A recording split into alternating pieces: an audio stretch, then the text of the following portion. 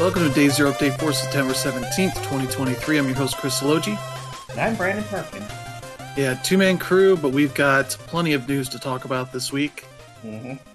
Three big things happened this week. There was a Nintendo Direct. There was a PlayStation State of Play.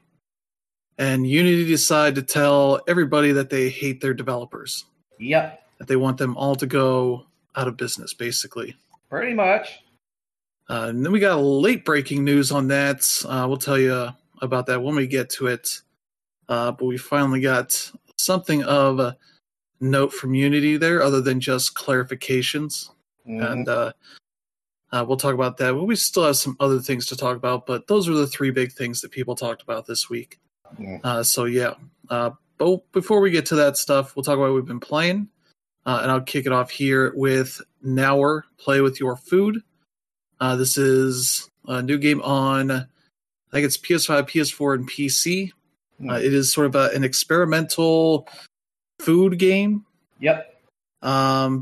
Essentially, you kind of jump into little scenes of either different ways that food is made, food is eaten, food is enjoyed, that kind of stuff.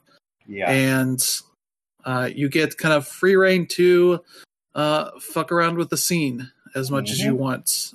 You're just kind of a cursor in the screen. You hit the face buttons and the D-pad directions to spawn up to 8 different kinds of food that fit that scene. And then you get, once you play through a few of them, they start unlocking different other things you can do. They call them, I think, tools. You push in the right stick to pull up those things. You get like a little fire thing that they use for cooking. I forget what those things are called. To like brown, a lot of dessert kind of stuff. You get one of those things that you can just use to set stuff on fire. You get a knife that you can use to just cut up stuff. You get like a meat tenderizer you can use to just smash things. And there's the handful of other things there that you can play around with, as well as just, I think, something that just resets things a little bit. But you also get spells to that to make things just act in weird ways, play with the physics, all that kind of stuff. And one of those is also to set everything on fire. They know kind of what you want to see with a lot of this game. And you start with things like, hey, make a bowl of cereal kind of thing, and you can use a cursor to put in a bunch of cereal. It's kind of like alphabets kind of stuff. And you can play around with that, fill it up with milk. There's not really too much to do in some of these scenes. It's just like, you can fill it up with milk, put some cereal in there.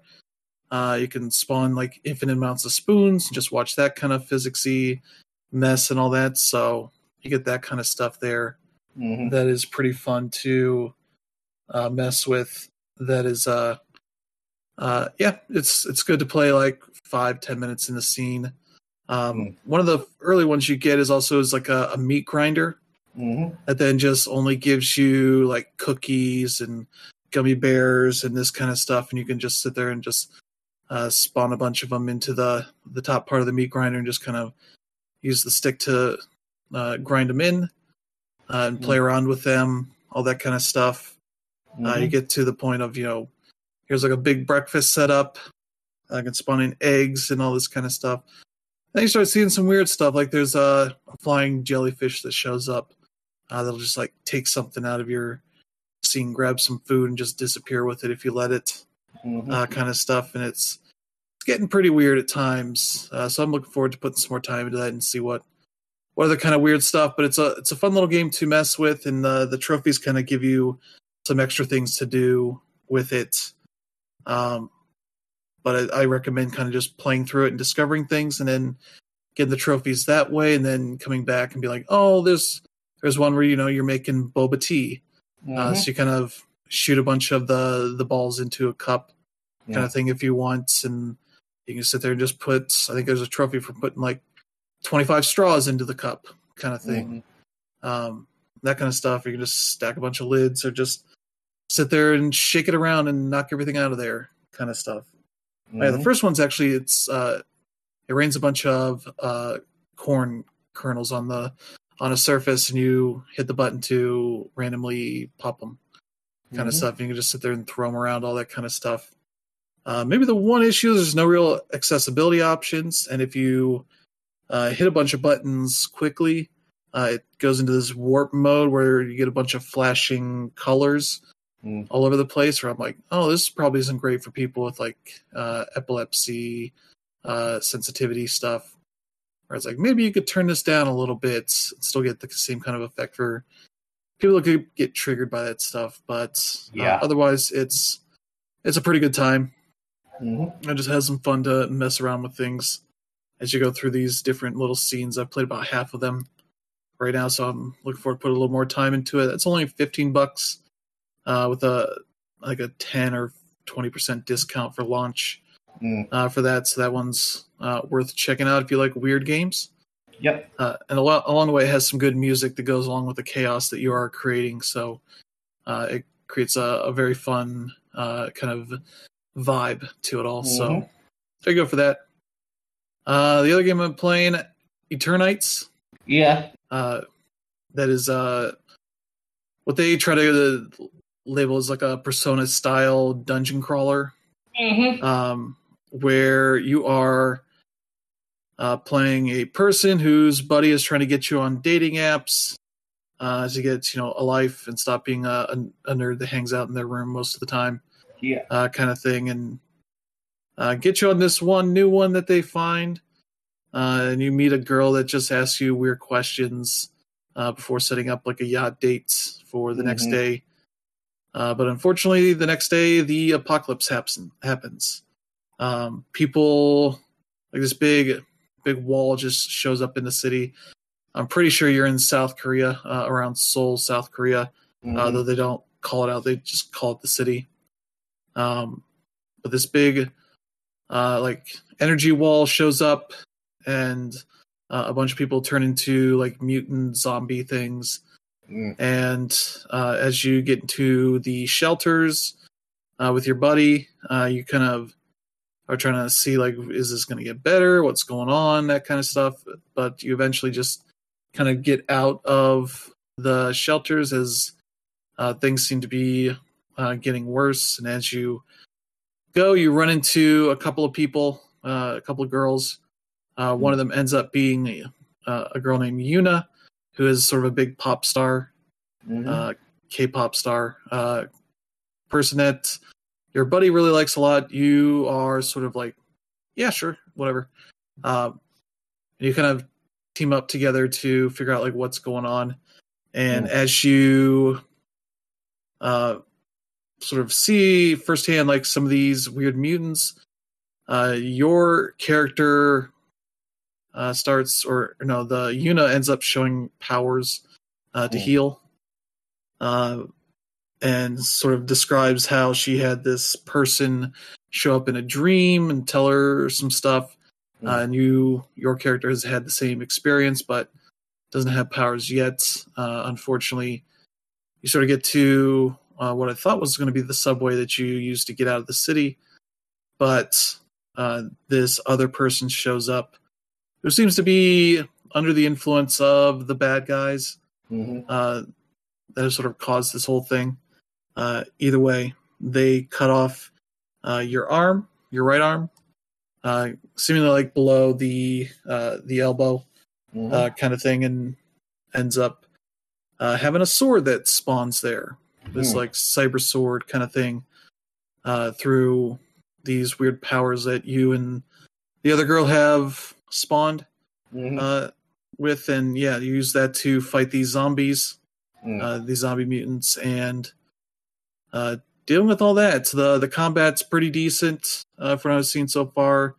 It very much has the Breath of the Wild. You do the perfect dodge at the right time. Everything goes into slow down, and you get a chance for some extra attacks and whatnot. And you're using that to fill up a bar that lets you do special attacks, that kind of stuff.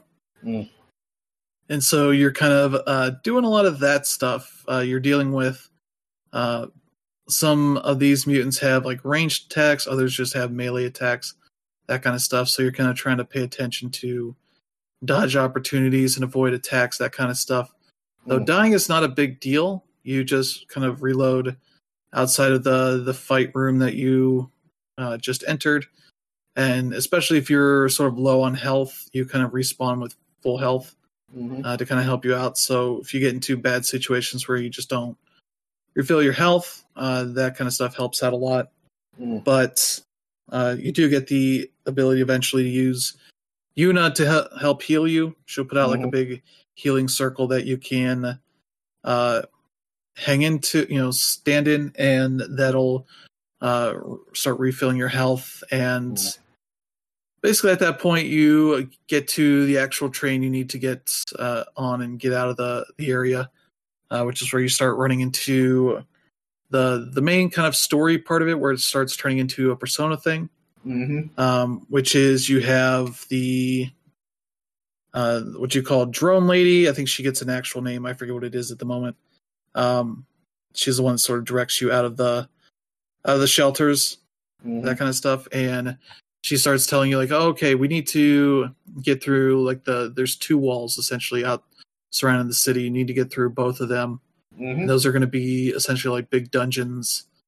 And so you kind of get to the point where you approach the first one and you kind of bounce out after you see a big boss enemy showing up, that kind of thing. And so you kind of regroup, and that's where you kind of start having the day-to-day stuff for the time like, oh, you got 5 days to get through this dungeon, but you can spend your daytime doing whatever is talking to either of the two people in your party, Yuna and your buddy Chani, who does not have powers initially, but eventually gets powers, much to his, as a blow to his ego, is to support you. There's like support powers to make you more powerful or whatever. I haven't played too much with him as a support person, but you can kind of hang out with them and they'll boost stats with either one, just different stats, that kind of stuff. Or you can go out and start working on the dungeon kind of thing and probably have more time to hang out afterwards if you get through it quickly. But yeah, that's kind of where that's at. Like the central thing is you're hanging out on this train and dealing with that whole thing and kind of, managing your days kind of stuff. That's where the Persona part of it comes into it, and as well as relationship stuff. As I think they show 4 people that you get into relationship stuff with, where stats kind of show into that stuff as you pick dialogue choices. If you pick the right ones, you get bonuses to stats to those points for different things like confidence and other. I forget what the other ones are. That stuff starts filling up, but also you have for each of the characters like random moments that happen. Like the one I saw when I played, it was like, oh, Yuna needs to go to the store because she's out of pads, kind of thing, and you're kind of running around clicking on all the little glowy spots that are like points of potential things you can pick up and trying to find the one that is for pads and get that done in the set amount of time.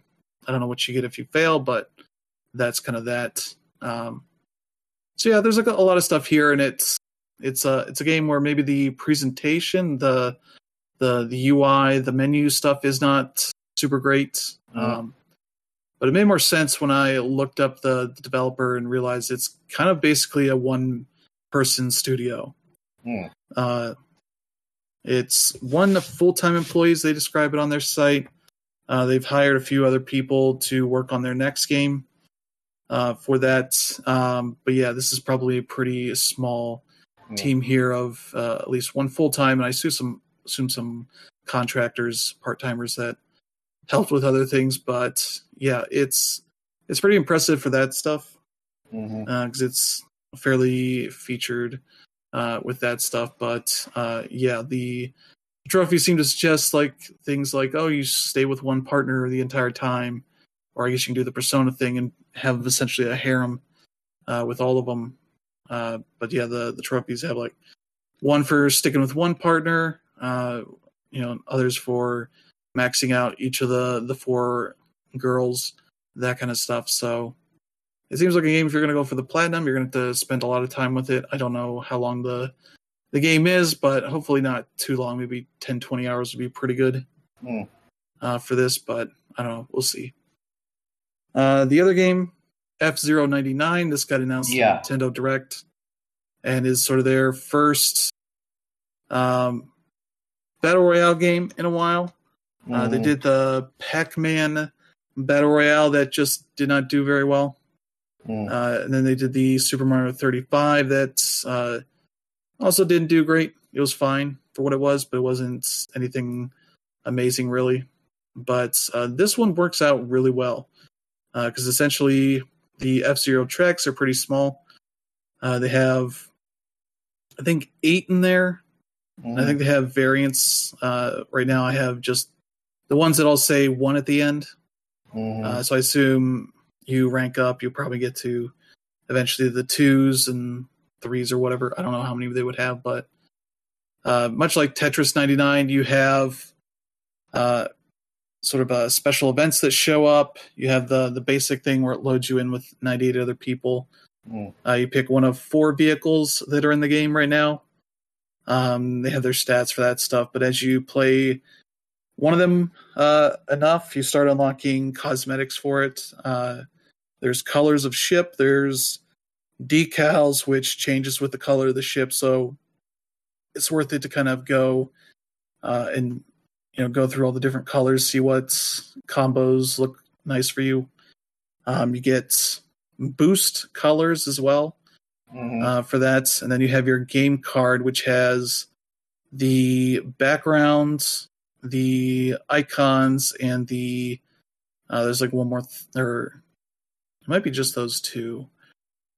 No, there's borders, avatar borders, like the border of the card is another thing, and those all have different objectives to do. A lot of it's like, do this, play 10 races with one driver, play 25, 50, 99, that kind of stuff. Some for getting KOs, because you have the ability to spin. That does damage to other cars, as well as you can just bump into them. And so your power plays into that, because your power allows you to boost. But also as you bump into other enemies, other drivers, you take damage off of that stuff. Because there's 99 drivers. That's a lot of bumping. So you kind of want to manage your boost as best you can. You have the power pads you can drive over once per lap to refill, that kind of stuff. But yeah, when you bump into other drivers, this thing that bounces off is our little beads of super boost. So that falls behind, so other drivers behind you kind of get that. And if you fill that up, it kind of boosts you up to a secondary track that lets you get around all the bullshit below. And kind of has little boost pads on there as well, so you can kind of get around a little more easily and kind of skip chunks of the track as far as dealing with other drivers, really.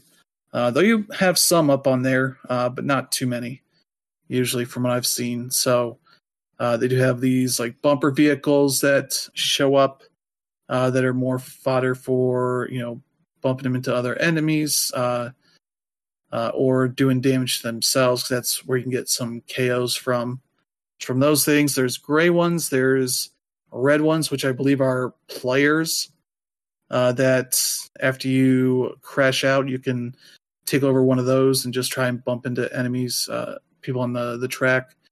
And I think eventually, once your time runs out, you can kind of explode. But you can do that beforehand as well to try to take out other drivers, that kind of stuff. So it gives you like a little extra thing to do for that. So that's a pretty cool extra mechanic to it. And so yeah, with each lap, they take out the last 5 drivers, which for the 99 mode is not a big deal unless you just really fail or crash out. So that kind of stuff is not too bad, but it's really plays into the big mode, the Grand Prix, which happens for this weekend at least. It's happening constantly as they cycle through that stuff. You need tickets for that, which as you finish races, you get points for that. And if you fill up your bar, you get a ticket out of that. So you're just kind of trying to keep playing the main mode, bank up these tickets, and then go into the Grand Prix, which puts you through 5 of the tracks. And the first track, they kick out the last 5 people with each lap. So you have to be in the top 80 to survive to the next track, then top 60, top 40, and then top 20 finishes on the final track. And then that's a more reasonable thing. But the Grand Prix they got going right now goes to this one track that I would describe as being like the Bowser's Castle Super Mario Kart track, where it's just all right angle turns kind of stuff, nothing smooth. It's a lot of really hard turns and just kind of constant chaos, as they throw a lot of bumper cars into there as well. And so you're kind of trying to do your best, but at that point you've done pretty well. I've gotten to the final round once, finished in 11th, because only 12 cars survived that whole thing. They don't eliminate cars after each lap. It's just however you finish there. So 8 managed to crash out because it's such tight corners. It's really easy to bounce, between the sides a lot. So yeah, it's a very chaotic but fun kind of racing battle royale game that works out really well. So if you have Nintendo Switch Online, definitely worth checking that one out. Especially the start of each race is pretty cool, as instead of starting you on the grid, they start you like far back on this other part of the map, where essentially you are.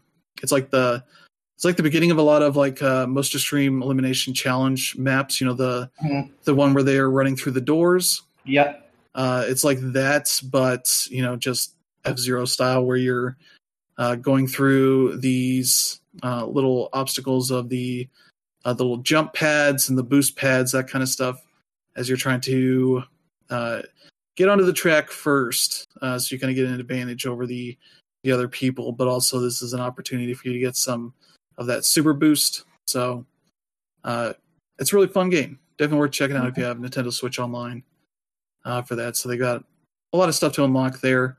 And I imagine they'll add more cars and have some other stuff in there over time. No paid stuff just yet, so I don't know what else they would add. But yeah, there you go. F-099, worth checking out. And Starfield's the last game I've been playing. Pushing more into that. I now have Barrett as a party member on my ship.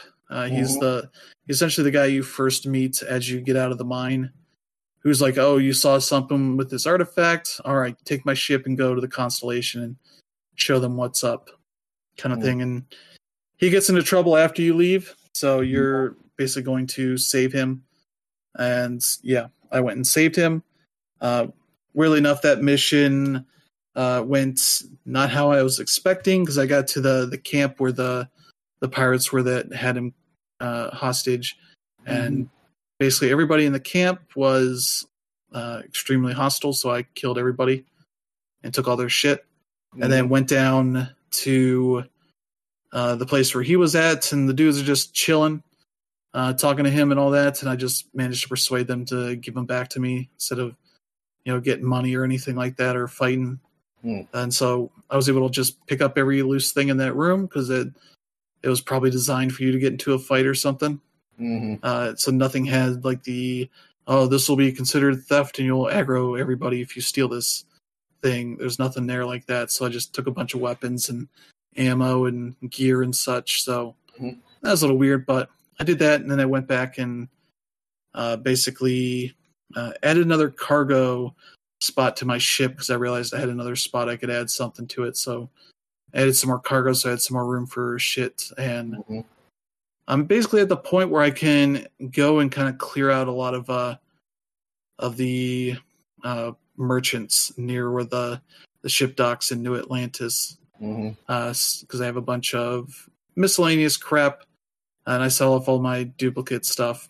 So that's a weird thing where I'm basically waiting for some of these things to refill with money, so I can sell them some stuff, or else I have to go way deeper into New Atlantis to find merchants that I can sell stuff to, which is annoying. But either way, going pretty well with that. But it's still Starfield. It's not anything amazing there, but it's solid enough for what it is. So that's been what I've been doing. So Brandon, what have you been doing? I am still playing Baldur's Gate 3. I am now in Act 3, which means I am actually in Baldur's Gate itself. Which is funny because, considering the game itself is called Baldur's Gate, you would think, oh, the game takes place in Baldur's Gate. No, you don't get to Baldur's Gate until the last third of the game. The only difference is that, in this case, Act 3 is basically the size of both Act 1 and Act 2 combined, because you've basically got the entire city and its immediate outskirts available to you. But yeah, at this point in the game, there's been a lot of sort of reveals. We've sort of figured out like what the Absolute actually is, because pretty much through this whole point in the game, you've been having to deal with these guys called the Cult of the Absolute and their weird deity that they supposedly worship, trying to figure out who the hell the Absolute actually is and why all of these people are just unbelievably devoted to them. And then you find out why, and it kind of brings back everything that, the game has been leading up to this point. Like, the whole thing with, like, the mind flayers and everything, turns out it's not a fluke. It's directly related to the Absolute.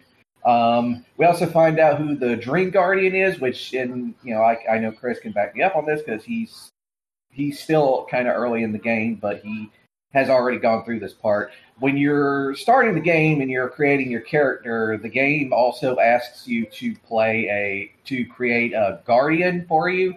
And this guardian figure is someone that you keep seeing show up in your dreams, basically, when you and the other characters go to camp to rest for the day or whatever.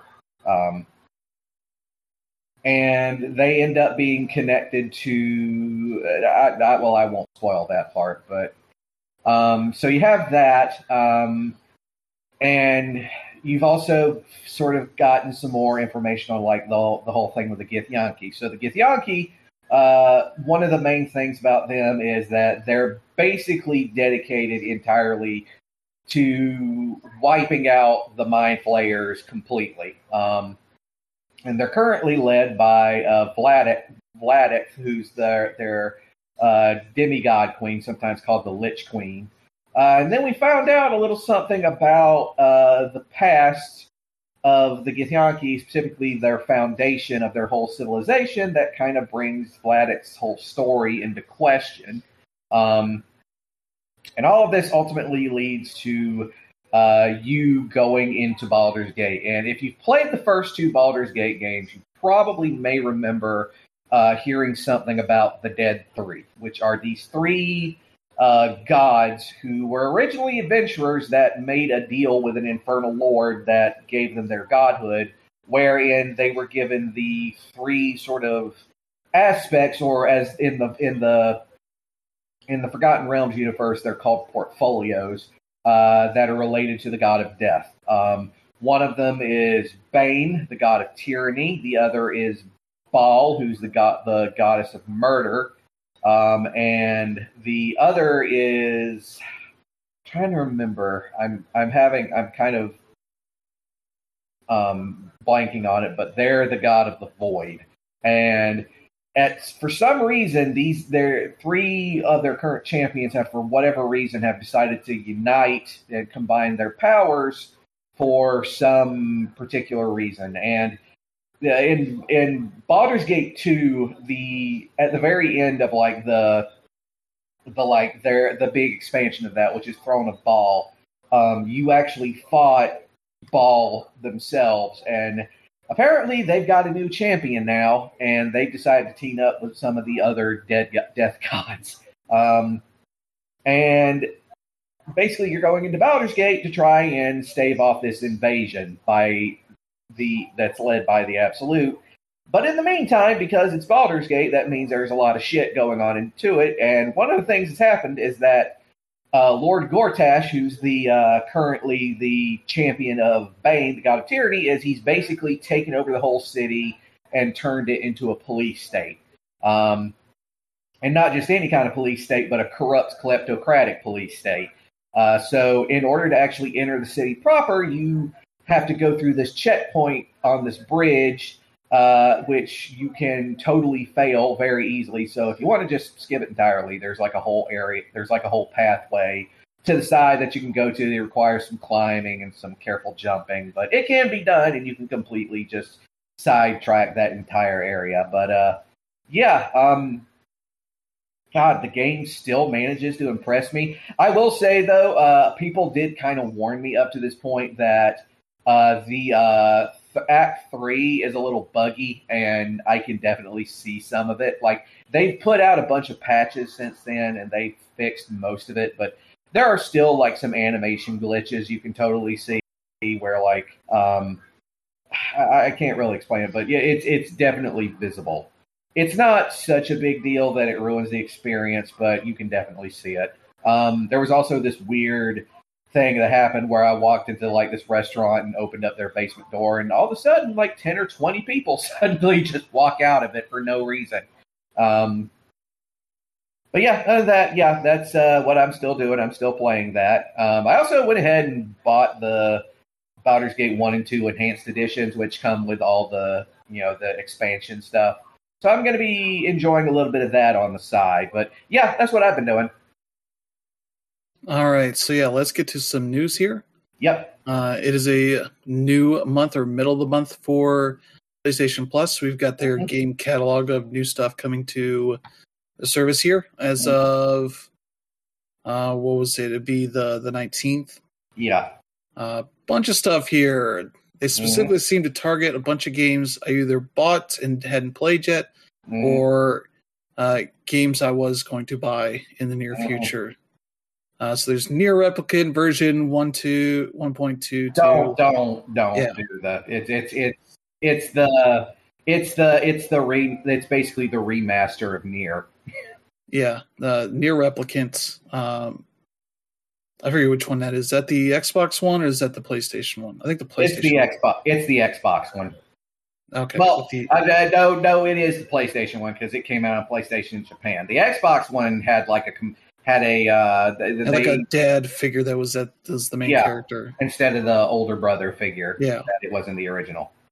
Yeah, so there you go. That's one I bought for like $30 and haven't started yet. So the other thing about it is they created like a whole new sort of different kind of ending for it where you can play as Kaine that ties the game world more directly into Nier Automata.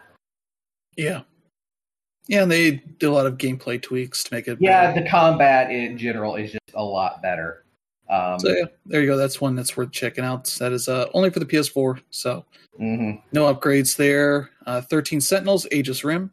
This is a visual novel / like real-time strategy game kind of thing. Yeah.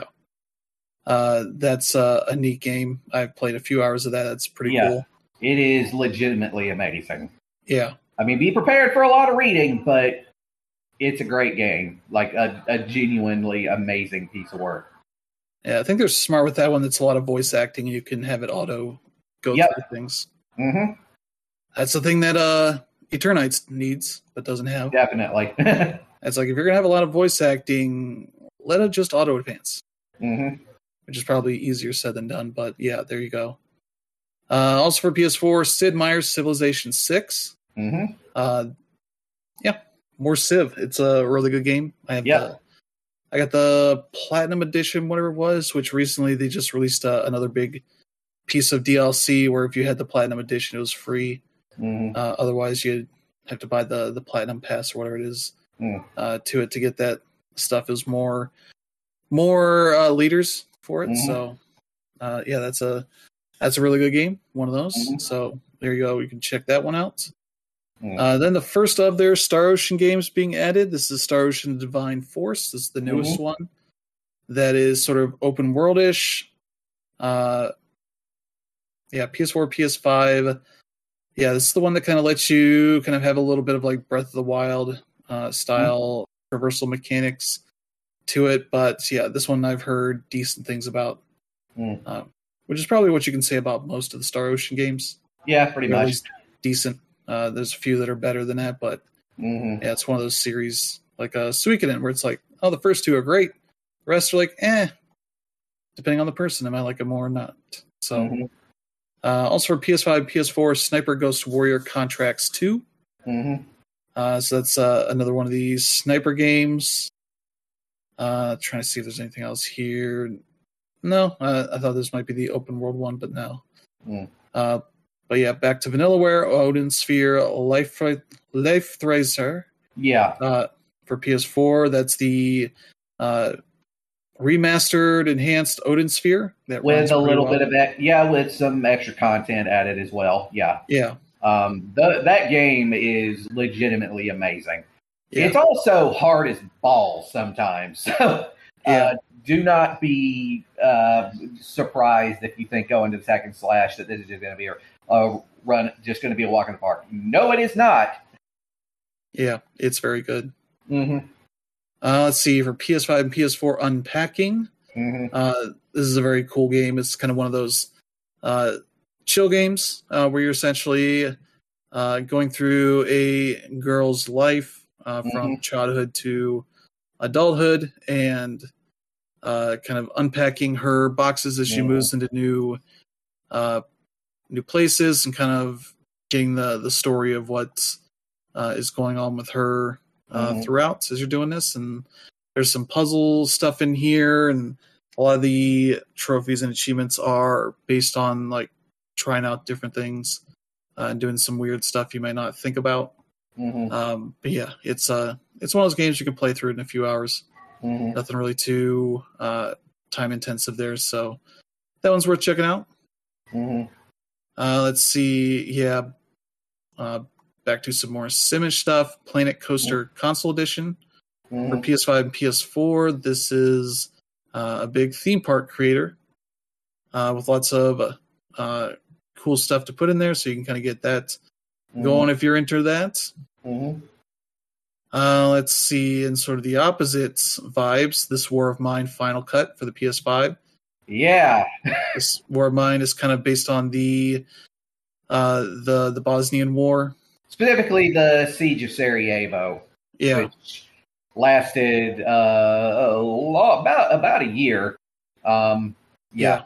And you're sort of managing a couple of civilians that are holed up in a house, and you can kind of at night maybe send them out to raid for supplies, that kind of stuff, deal with people in weird situations that show up that are not very uplifting or anything. Now, if you played Frostpunk, then you kind of know what to expect. It's a very dour, bleak game, but it is engaging as all hell.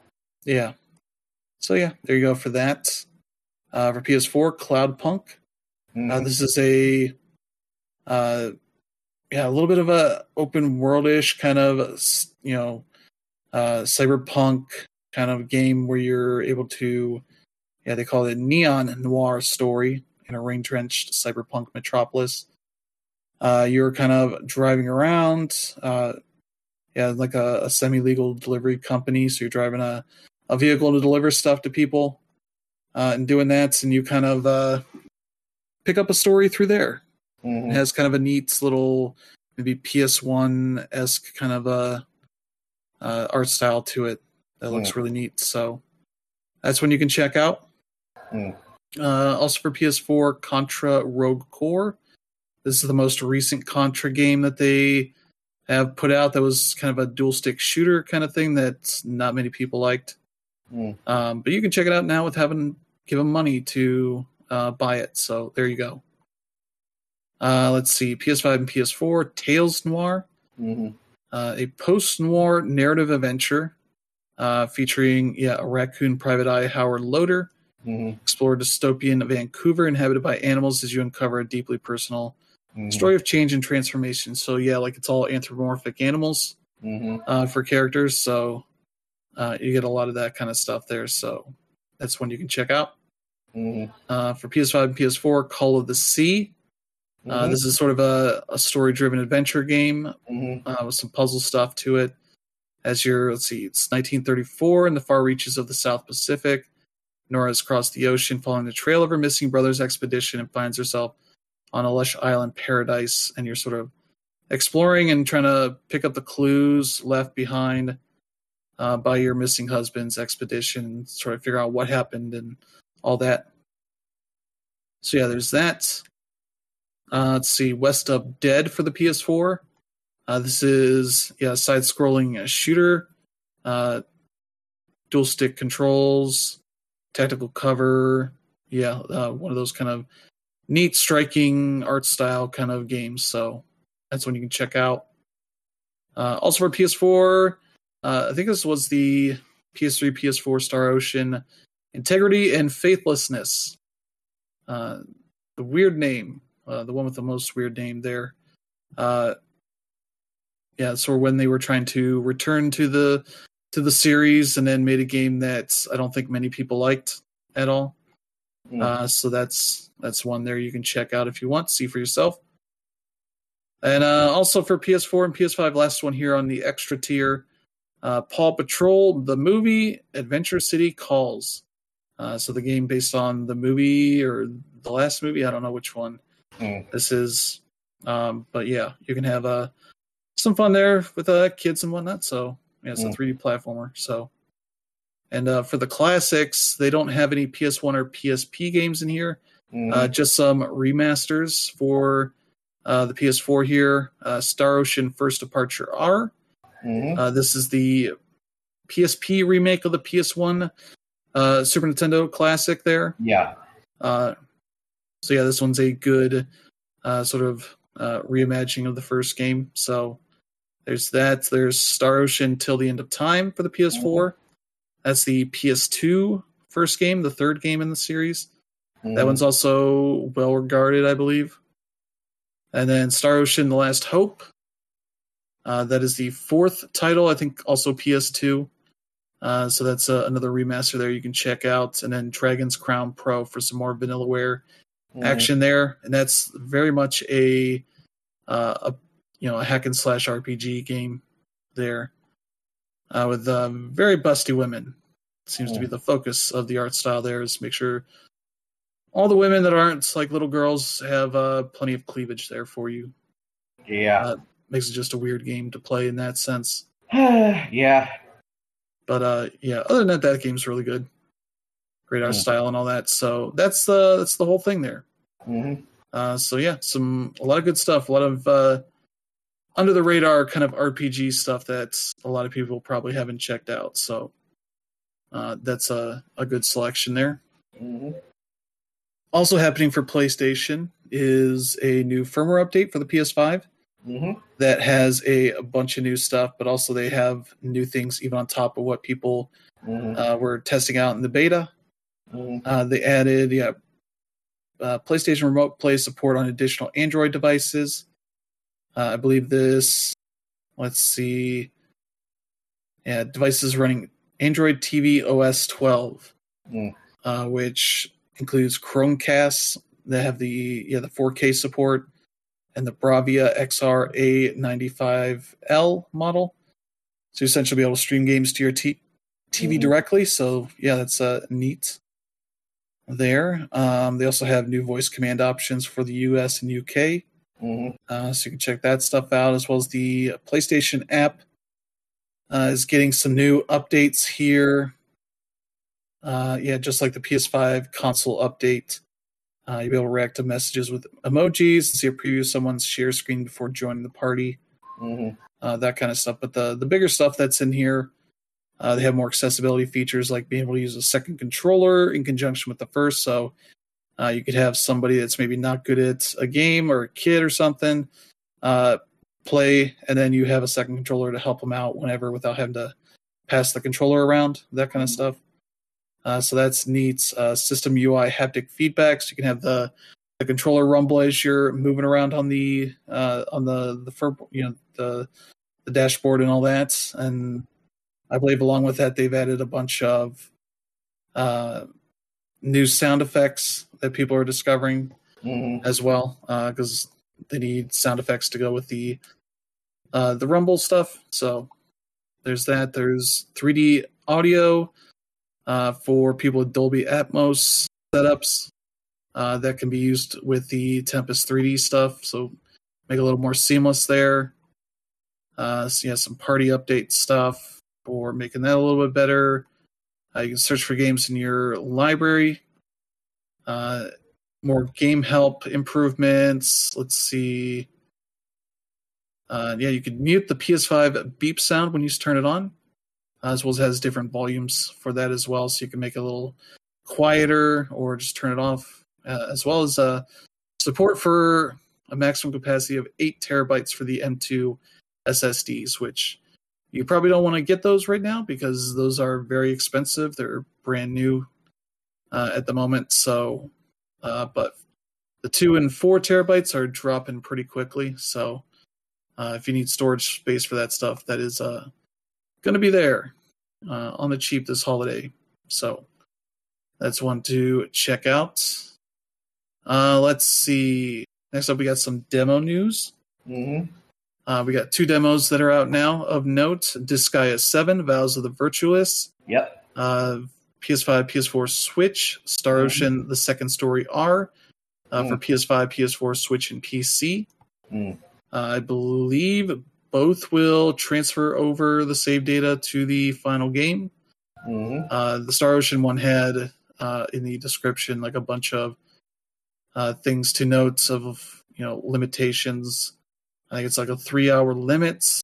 So if you don't get to the end of it, you can't just sit there and grind out XP, that kind of stuff.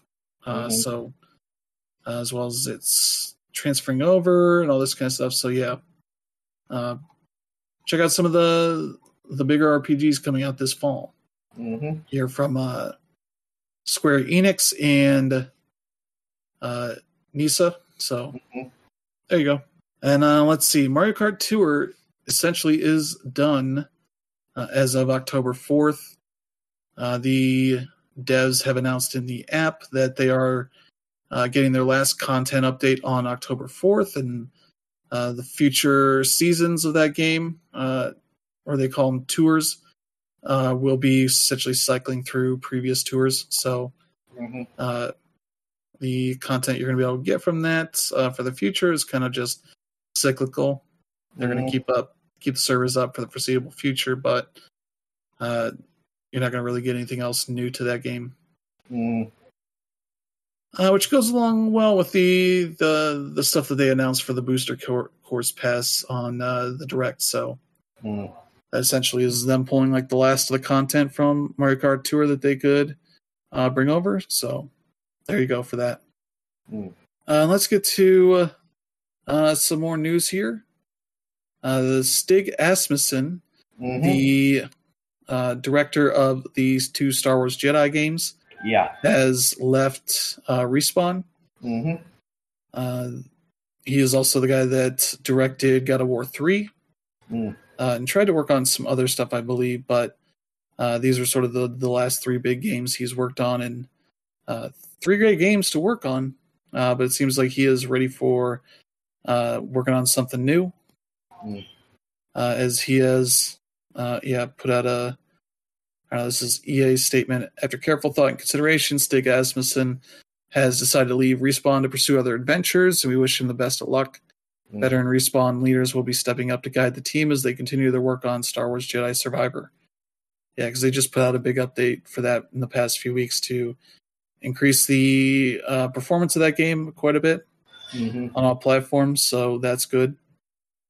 But yeah, sad to see him go from there, but I'm sure he's going to be doing something cool. Oh, yeah. Because he kind of knocked it out of the park with those 2 games. Like, they have their issues, but they single-handedly, like, broke the Star Wars game curse. Yeah. And, like, brought some new life to the Star Wars gaming franchise, because there was not a ton of it over the years.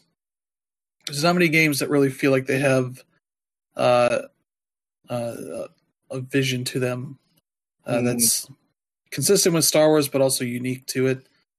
You tend to get either just fairly bland action games or, clones of anything else that's out there, car combat games to kart racing games to, all kinds of stuff, Battlefield clones and that kind of stuff. So yeah.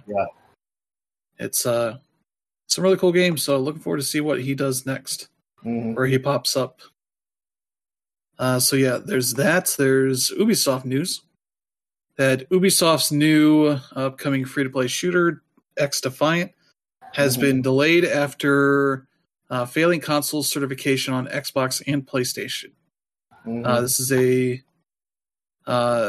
game that the developers have been very open with everything that's going on with that game, with the development, which has been pretty long coming because it was originally a Tom Clancy's game when it was announced a few years ago, and has sort of gone through some rough developments to the point they took off the Tom Clancy's name to kind of make it its own thing. And put out a beta earlier this summer, and that seemed to go pretty well for people. So people were excited for this. They're hoping to get it out maybe this month.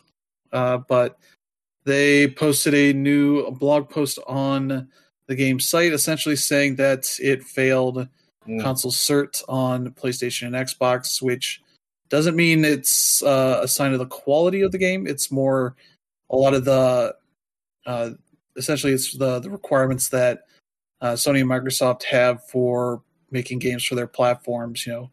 Making sure the achievements and trophies unlock correctly, that it works with the various network features that those systems have, and make sure they show the correct buttons on the menus and all that. A lot of boilerplate stuff that from what I've seen from a lot of devs saying, like, it's pretty hard to pass those on your first try. Who knows if this is their first try or not, but they very much seem to hope this will get through. But yeah, failed on that. They didn't specify for what exactly, but seems like they're going to keep working on it to get it back through cert when they can, and hopefully get it out here in the next month or two at some point. But yeah, kind of surprising to see this be a thing that developers talk about, because these are typically very NDA'd kind of processes, and obviously don't really go into any details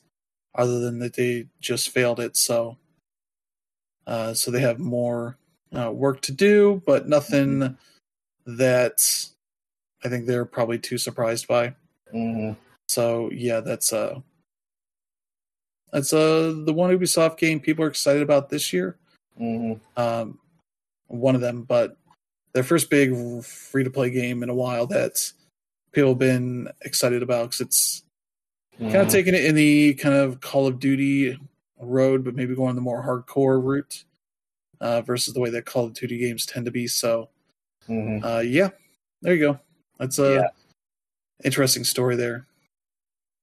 Next up here, back to some more bad times with EA. The studio behind Immortals of Avium has laid off about half of its staff after the game just did not do very well at launch. It launched on August 22nd, sort of in the middle of a bunch of other stuff releasing. You had your Madden, I think right after it was Armored Core 6, a bunch of indie stuff, all that, and it seems like it has not done very well. So much so that they have laid off about half of their staff, about 40 people, I think it says here. Yeah, they laid off about 45% of the studio staff.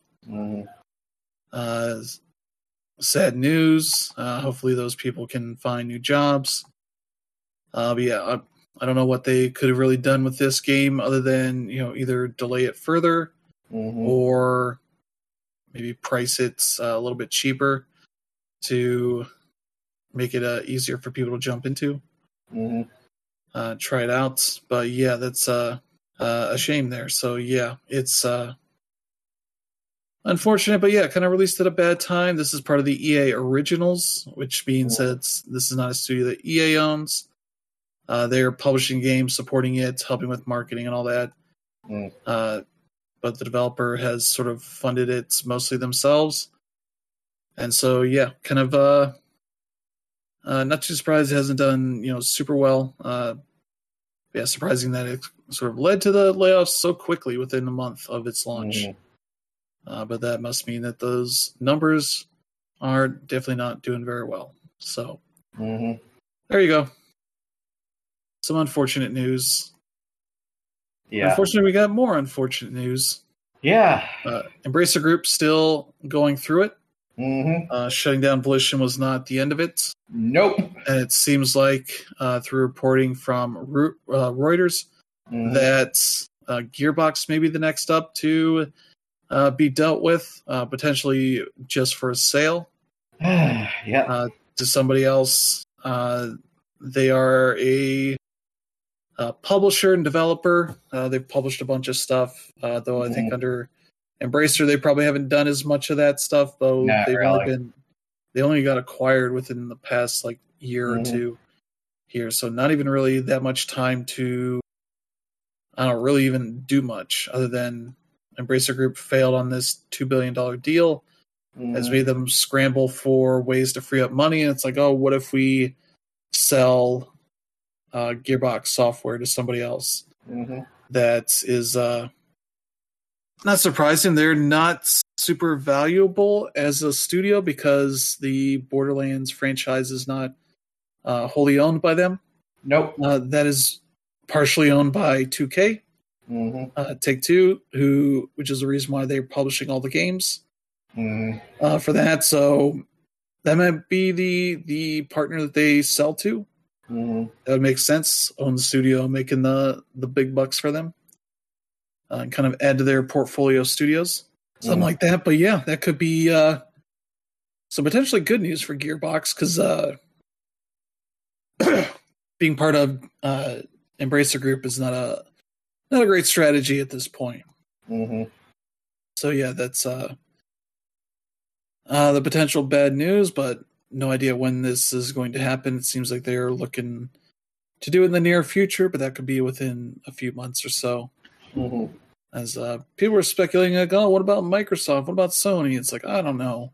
Unless they were to make a deal with Take-Two to buy the Borderlands property from them, essentially get the whole rights to that. Gearbox is not that valuable. Embracer, I think, bought them up for like $1.4 billion, something like that. It's a lot of money, potential money. So that's a thing they might not get equivalent value out of that. So there you go. That's your Embracer Group news of the week. More bad news from them. Yeah. And then we'll get to one of the biggest news of the week. A company that said, fuck everybody that makes games with our engine. Unity announced a new fee for game installs.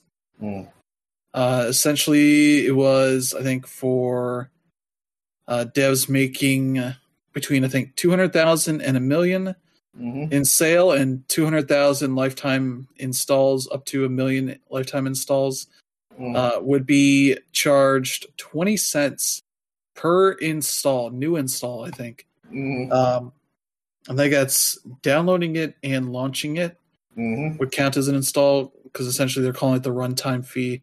Essentially, as you start the game, it somehow pings it back to Unity's secrets database somehow, and tracks this stuff, to which they would count this as part of the installs. And this created a huge fervor because 20 cents might not sound like much, but for games that are making, that much revenue and that many sales, it can add up pretty quickly for that stuff. But yeah, if you reach over 1 million in revenue and 1 million lifetime installs, which will push you into Unity Pro and Unity Enterprise accounts, that would lower it to somewhere between 2 cents and 15 cents for every install past that. Mm-hmm. And Unity Enterprise could be 1 to 12.5 cents, which, as you know, those are bigger games you're likely at with those points. But yeah, it created a lot of confusion over like, okay, what's an install? And the early word was like, oh, if you download the game and start it and delete it and download it again and start up, that would count as 2 installs. But also if you say start up a game on Xbox and then download it and start it up on PlayStation, that's 2 installs, even though it's the same, IP location. If it's on different devices, that counts as different installs. If you, and this all starts January 1st, 2024. If you, bought the game and downloaded it and didn't, start it up until after that date, it would count as a new install. And then this is all retroactive, so it's not just new purchases as of that point. And so all these questions, and it's like, okay, what about demos? And it's like, they didn't seem to have a definite answer, like demos didn't count. That they could tell the difference between, full versions of the game and demo versions. And it's like, what about free-to-play games? How does that work? What about games on Game Pass and PlayStation Plus?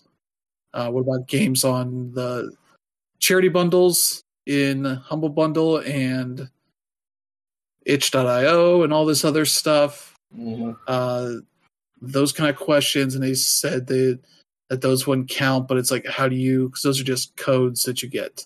It's like, how would you tell those differently from paid codes from, Green Man Gaming or Humble Bundles, Storefront, all that kind of stuff, or buying them through Steam or PlayStation Store or Xbox or Switch.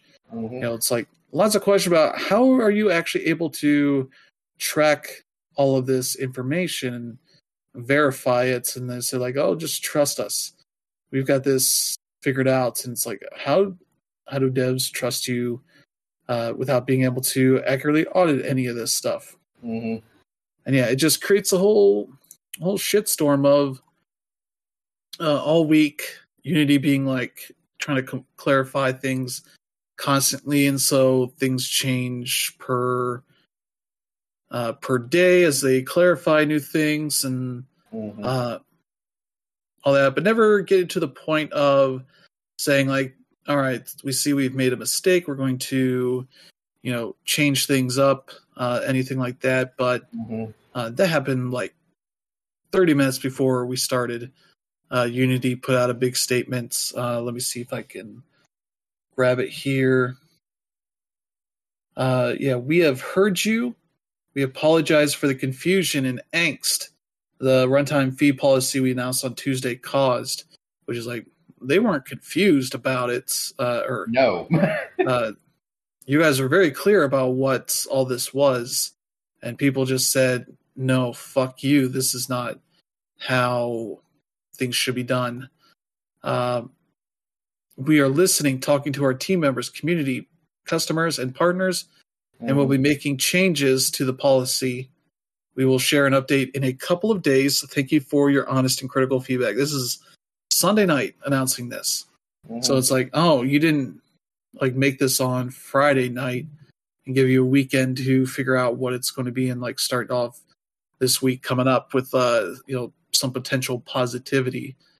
Instead, they have essentially caused a lot of developers to have to post statements being like, essentially, fuck you, Unity. This new policy is terrible and will hurt our financial, ability to make a living here.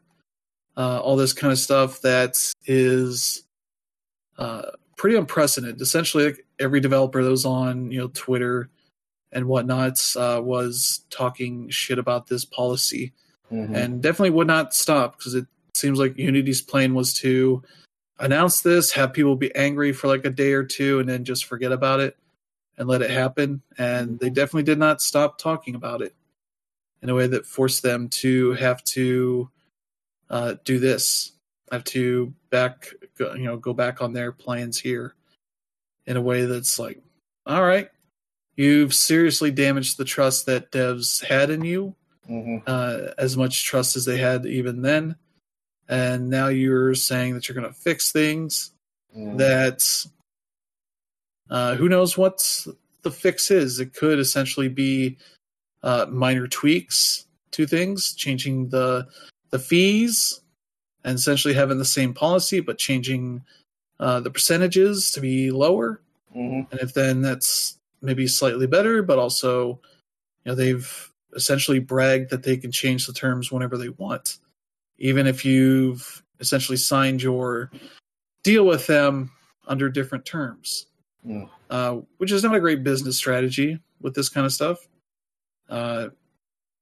Somebody at Unreal essentially posted about like, oh yeah, no, our policy on this stuff essentially lets you accept the new terms if you want, or just continue on the terms you started working on under. Something that makes sense, where it's like, oh, you can keep going on the terms that you agreed to, versus being forced to accept this absolute terrible policy here that has just made every developer put out statements, JPEG statements on Twitter. But instead of it being, apologies for making a terrible game that's really buggy, they're all just saying, yo, Unity, go fuck yourself. With like the aggro crab team being the first big one here, putting out a statement saying, today Unity, the engine we use to make our games, announced that they'll soon be taking a fee from developers for every copy of the game installed over a certain threshold, regardless of how that copy was attained. Oh yeah, also like potentially like pirated versions of the game would also count somehow, like a lot of stuff like that. Yeah. If you game shared where you have say 2 consoles in your house, one to be the sort of master console for your profile, and the other one being the one that just has to stay online. Sort of the sharing console.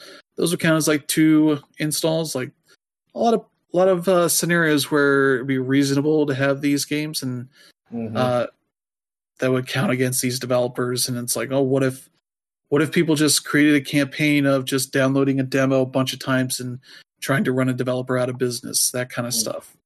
Where it's like, there's a lot of very bad scenarios here with all this stuff. And especially because Aero Crab was like, oh yeah, we're also coming to Game Pass in 2024. Along with us and many other developers. So will we have to pay fees for, let's say, if 20 million Game Pass people downloaded this game, that could put us out of business. And essentially, in this lengthy statement, just putting at the end here, I fucking hate it here. Dealing with all this bullshit, and a lot of other developers put out their own statements that very much had to deal with this potential news here. And that's the whole thing. And we'll point out here, this is not an issue with the average person at Unity. A lot of them probably have shared with the heads at the top, Mark Whitten and John Riccatello, and the other execs there, sort of wanting to push this thing. And probably a lot of people telling them, like, no, this is a really stupid idea. If you want to burn your business to the ground, this is a good way to do that. But if you guys want to sustain this business for as long as possible, which for Unity wasn't great on those prospects, as they've had a lot of issues over the past couple of years with that stuff. So it seems like them trying to wring money out of people that absolutely do not have the money to be wrung out here without going out of business. Especially as their clarifications were like, oh, this will only affect like 10% of our audience. 90% will be perfectly fine. And it's like 90% are like the very smallest developers and hobbyists. What you're going after are a lot of indie studios and mid-tier studios that are working on games for Unity and that kind of stuff. And it's just a lot. And then people started going through the the sort of formula they were posting, example of how it worked, and finding a good little stretch there of a bar graph that was just black for if you are here, you will run out of business, where you could potentially get charged more than 100% of the money you make off of your game just from Unity. And that's like, yep, that's all just incredibly terrible, and just a company just trying to wring out money that they should not be wringing out. But yeah, now they put out this weird statement that they are listening now, finally. It took them, I think it was Tuesday this got posted, the first part of it, and it's like, oh, it took you like 5 days to finally listen to people. So, yeah, we'll be seeing what the new version of the policy is. I'm sure developers are waiting for bated breath, but a lot of them have already decided, like, oh, we'll finish the thing we're working on. Yeah. But in the future, we're going somewhere else. Yeah. To Godot Engine or Unreal Engine or any of the other engines out there that aren't trying to take money nickel from and dime us, basically. Yeah. Yeah, it's a whole shit show. Unity's made sure they're the main character of the internet all week. And that's not a great place you want to be. Yeah. Yeah, you got anything to add, Brandon? No, you made it pretty clear. It was a really stupid move on their part, and they basically alienated pretty much all their customer base. So, yeah, they're going to have to do some serious backpedaling if they want to recover. And the language they're using is not really a backpedal. It's like, we're going to make adjustments to find the sweet spot. Yeah. And people are going to be less tolerant to any slight changes they make. No, they just kind of made the problem worse. Yeah. But yeah, that's going to be the end of the awful part of this show. We'll get to end here with the Nintendo Direct and State of Play stuff. And we'll kind of work our way through this quickly here. But Nintendo Direct was supposed to feature winter games, though there's a handful here that are not winter games, which, for the record, winter is essentially end of the year through maybe March if you're being generous. We'll get through this because the first game, Splatoon 3, they talked about the side order expansion that is coming as part of the expansion pass that they dated for spring 2024. So already starting to get out of there with that stuff, but that seems like a neat expansion. It's single-player content, so like what they've done with Splatoon 2, sort of adding some more single-player content to the game. That looks a bit more roguelite-ish as you get new abilities and such to throw in there. I'm wondering when they're going to give us a legitimately super story-centric DLC like they did with Splatoon 2, because they put out one that basically it directly tied into what we got with Splatoon 3. So I'm guessing that's coming. I don't know. This might be the end of the expansion pass content. Maybe they'll add more because it's done pretty well. To maybe deserve more content, but we'll see on that front. But yeah, that's some neat looking stuff there, especially because you get to get more of the two ladies that are sort of the MCs of the multiplayer stuff. Pearl and I forget what the other one's name is, but they're sort of the big story part of this stuff. So there you go. Next up here, Mario vs. Donkey Kong. Essentially, I don't know if this is an exact remake of the original Game Boy game or Game Boy Advance game. No, I think it's more of they're restarting the whole franchise up again. Yeah, with probably a lot of similar stuff, but some new stuff as well. But yeah, those were kind of puzzle platformers. Essentially with Mario vs. Donkey Kong for the first time since Donkey Kong. But yeah, this time, instead of going up, 4 pretty basic stages that Donkey Kong had, these are more devious kind of puzzle challenges to get through. And this time, it features the Mini Marios, which were the second Donkey Kong or Mario vs. Donkey Kong game, I believe, or one of the spin-offs they did on like the 3DS and Wii U, maybe something like that. The little toy Mini Marios kind of thing. So, but yeah, it looks like they have a bunch of interesting kind of platforming pieces to it. You have the ropes from Donkey Kong games and a lot of buttons and keys and all that kind of stuff that you're collecting. You can also play in co-op to kind of split up the responsibilities.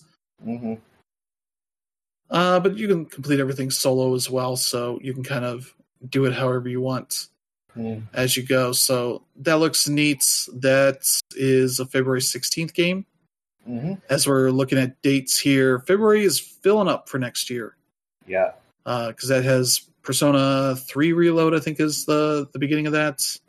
As well as that, I forget what the other game is. The other RPG, I'll think of it later. But, there's another one that's coming out, I think, the 1st of February. But, yeah, this one's the 16th, so you better check that out. I'm curious if that's like a $60 game or if they're going to go a little cheaper on that, because it seems like that should be cheaper, but we'll see.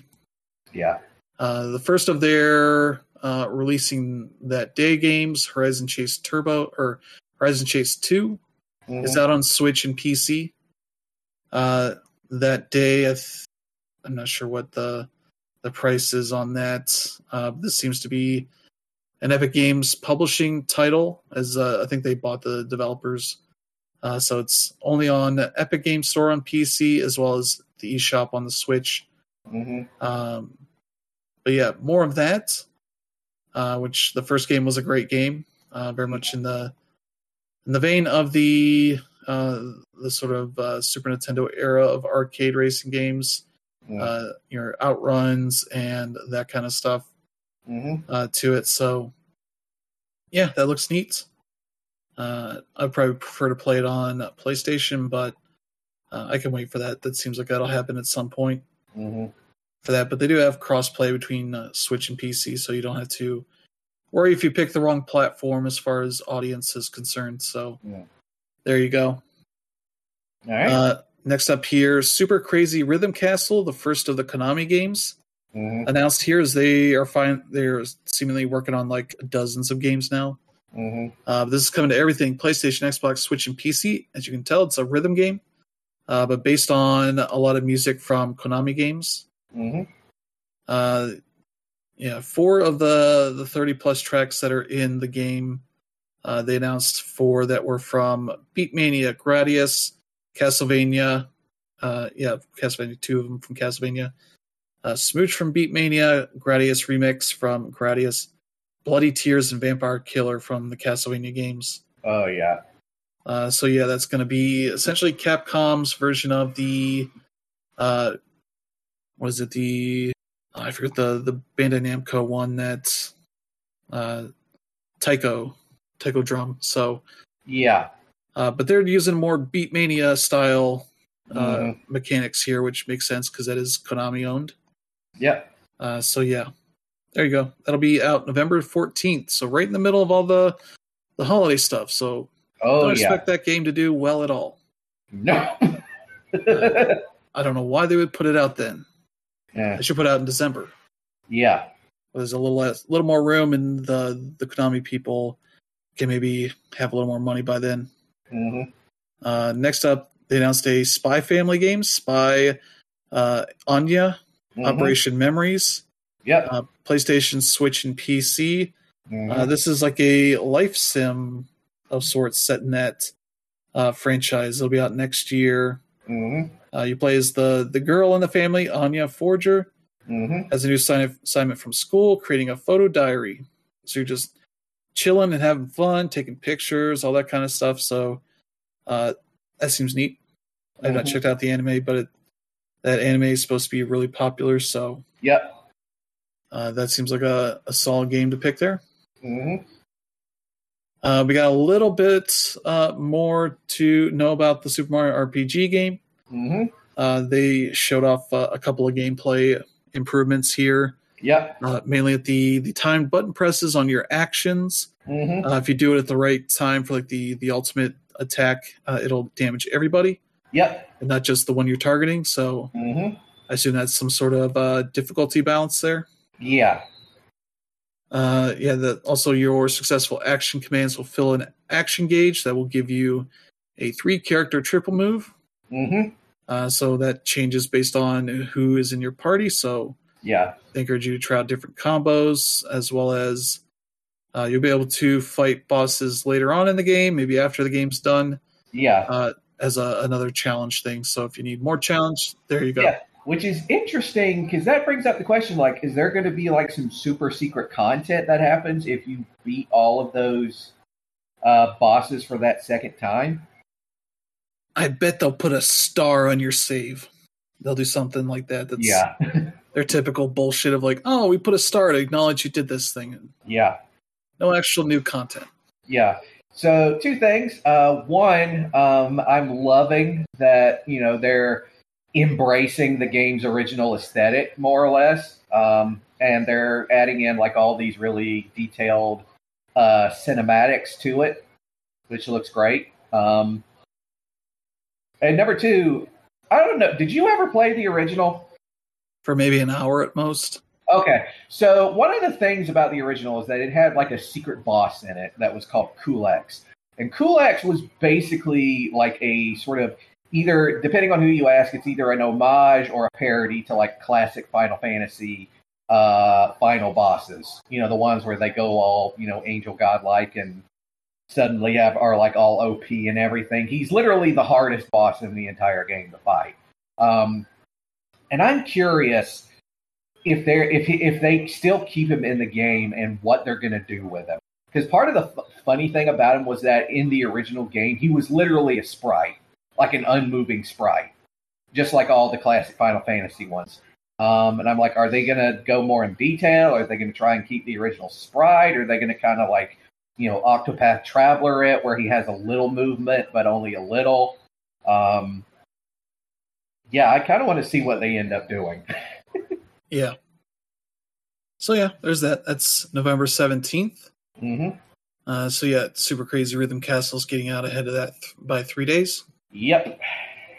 Like right after Call of Duty, so not much hope for that game, but nope. Probably a pretty good one to get on sale.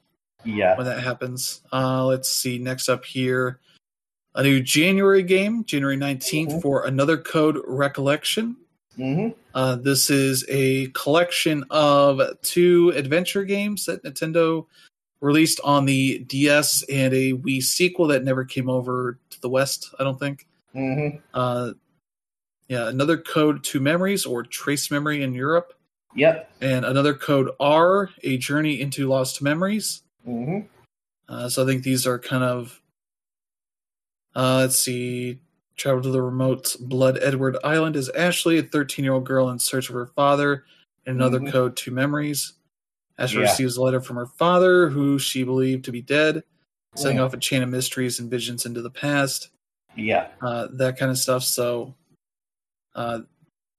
that's neat. And yeah, the second game that most people here in the West didn't play, though most people didn't play either of these games. They did that well.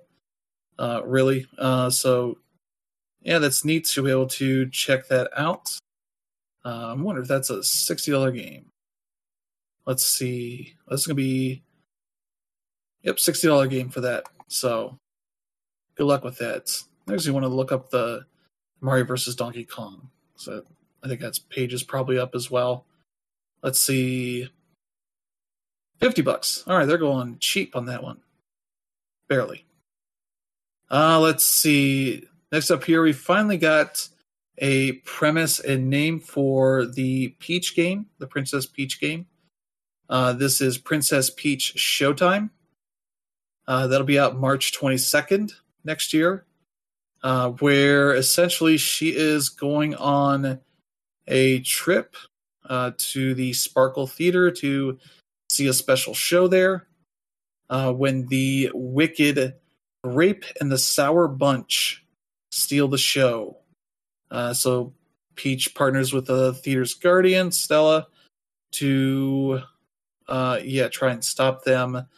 As she uses a powerful ribbon that she puts in her hair that apparently gives her the ability to switch roles, I guess, because it seems like everything in this trailer is framed as essentially stage performances. Yep. In a neat way. Yeah. And the style this almost reminds me of Puppeteer. Yeah. That Sony made. Uh-huh. It kind of has a lot of those kind of vibes to it, as there's a lot of like cardboard cutouts, props and such. Mm-hmm. But yeah, she kind of is able to take on different roles as like a swashbuckling musketeer. Yeah. Sort of a kung fu master, a cook. Or baker kind of stuff, a bunch of stuff like that. So that looks pretty neat, more inventive than, say, what was it, Super Princess Peach that came out on the DS back in the day? Yeah. So that looks pretty neat. Actually, looks really neat. I might actually look into this when it comes out next year. And I do love the whole sort of her taking on all these personas sort of idea. That's actually really cool. And it also kind of gives a hit on how probably going to do with her character going forward on Smash. Yeah. Because I would not be surprised if they end up putting that mechanic in there. Yeah. So yeah, that's a $60 game. You can see on the Nintendo page. Mm-hmm. And let's get to some third-party things. We got a new Saga game announced. Yep. Saga Emerald Beyond for PlayStation, Switch, PC, and mobile. Yeah. That is just next year, early next year, maybe. Mm-hmm. They don't really have a date for that. But yeah, it seems like the other Saga games, you pick one of a handful of characters, play through their story, and it kind of goes through 17 unique worlds. Yeah. Leads you through that in different ways to experience all these stories, that kind of stuff. But also kind of looks pretty rough from what it shows in here. But yeah. That's kind of the Saga brand at this point. Is pretty much. Games with interesting ideas that maybe don't pull them off super well. But if you're into that, that's going to be something neat for next year. Next up here, we got the weirdest named game of everything here. Tomb Raider 1 through 3 remastered, starring Lara Croft. That's the entire title. Yep. Maybe 1, 2, 3. I don't know what I might double check my emails there to see if that's actually in there, because I didn't get the hint. No, it's 1 through 3. Yeah. Okay, they just wrote it weird here, but I think on the logo they put 1, 2, and 3 on there. But yeah, it's 1 through 3. Remastered, starring Lara Croft. Make sure you have all the branding in there, the Tomb Raider and the Lara Croft, because they're. Well, I mean, that's how the original games were, how promoted. They were starring Lara Croft because she was like one of the first. She basically become the first big gaming celebrity character since Mario. So, her being in it was a big deal. But yeah, it is awkward as all hell. I agree. Look at the box art for the first game is featuring Lara Croft. Yep. So not starring. Let's see. Second one definitely has starring on it. And third one, Tomb Raider 3: Adventures of Lara Croft. No consistency. But this is essentially a remaster, remake of the original games. You can have the classic textures and the modern style. Yeah, where her boobs don't look quite as conical as they were originally. Yeah, it looks like I don't know if the character model changes either, but it looks neat. This is coming to everything: PlayStation, Xbox, Switch, and PC. February 14th. Another game in the February time frame. This also includes the expansions that I think the PC version's got for each of the games, so you get some extra content there. But yeah, neat to kind of go back and forth between the different visual styles. Please tell me that they at least somewhat modified the original control scheme, because I don't know if you ever played the original Tomb Raider games. That original control scheme was an absolute nightmare to deal with. Yeah. It was needlessly convoluted. Which, I mean, considering the time those games came out, is semi-understandable, I guess, because, you know, this was a time period with, like, you know, a full-on 3D adventure was like some completely newfangled shit for developers. But, you know, there's a much easier way to do this now. Yeah, I don't know that they're going to do that. Mm-hmm. Though they do. Okay, yeah, the email mentions, let's see, the ability to toggle on the fly between enhanced and original graphics, as well as switch between classic and modern joystick control schemes. Which I don't know if that just means you can use the analog stick to turn around, or if it's actual like smooth turning kind of thing. Who knows? We'll have to see some sort of a gameplay trailer that shows the differences. Yeah. Because the description here is not super descriptive, so yeah, I don't know, but that seems promising.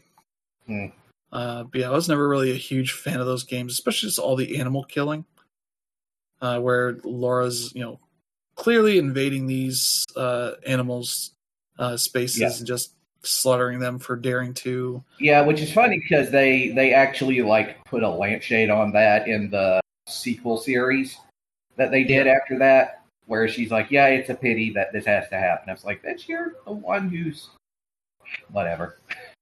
Yeah. What really needs it is the next three games, 4, 5, and 6, up through Angel of Darkness. That is a terrible game. That game is an absolute travesty.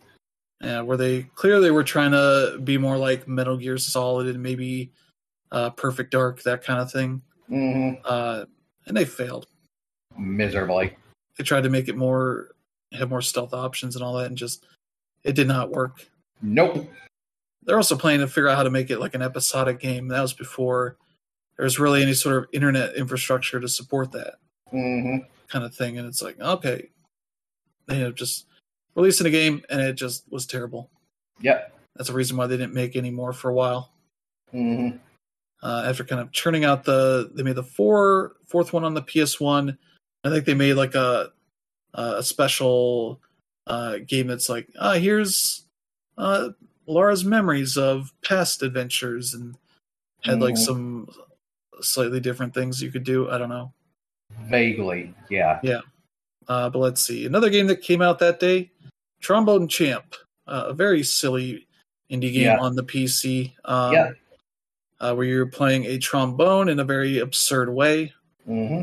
Essentially moving your mouse up and down to try to match the notes as they move there, and clicking on things and doing all that stuff, trying to get, you know, combos and all that going in a very comical way, with a lot of public domain songs and some original stuff that they made. But yeah, here with the controller on the Joy-Cons, you can sort of play it that way, as well as they showed some weird use the specific Joy-Con that has the IR sensor and kind of move your hand closer and away from it to control that in a way that I was like, oh, I guess that's a thing you could do. I don't know how that would work, but who knows? This also has a 4-player local multiplayer mode.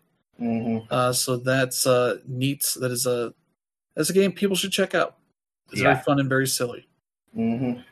Let's see here. Battle Crush. That was a battle royale game. Yeah, multiplayer battle action game. So that one has, let's see, Switch, PC, mobile. They have a beta October 23rd to the 30th. That's a Switch launch exclusive, so you can check that out. Also out now, War Tales. This is sort of a turn-based RPG that came out on Steam a while ago. Coming out to Switch as a Switch launch exclusive. So that's another launch exclusive. Then we got Contra Operation Galuga, which I think is a remake of the original game. A thorough imagining of the classic run-and-gun action game from the 80s. Yeah. which I assume means the original Contra, but I don't know. They don't just say it. The original Contra, that was the arcade. Yeah, not the one that you got on that was on NES. Yeah, but they're making a remake of that. With Way Forward, so that should mean it should be pretty good. Yeah, if Konami is smart, and this isn't just another shameless money grab like the last Contra game was. Yeah. But yeah, that looks neat. That'll be out early next year. Mm-hmm. PlayStation, Xbox, Switch, and PC. Yeah. Then we got a little bit of a surprise here. Unicorn Overlord. Yep, the new another Vanillaware game. From Atlas, yep. Yeah.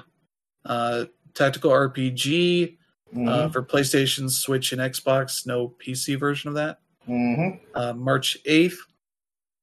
And yeah, they also have a ridiculous special edition for this. Yeah. Premium edition box, 16-bit arranged music album, 2 discs with 10 tracks on each, 132-page art book, and an original card game featuring 239 cards, tokens, and markers. Because of course.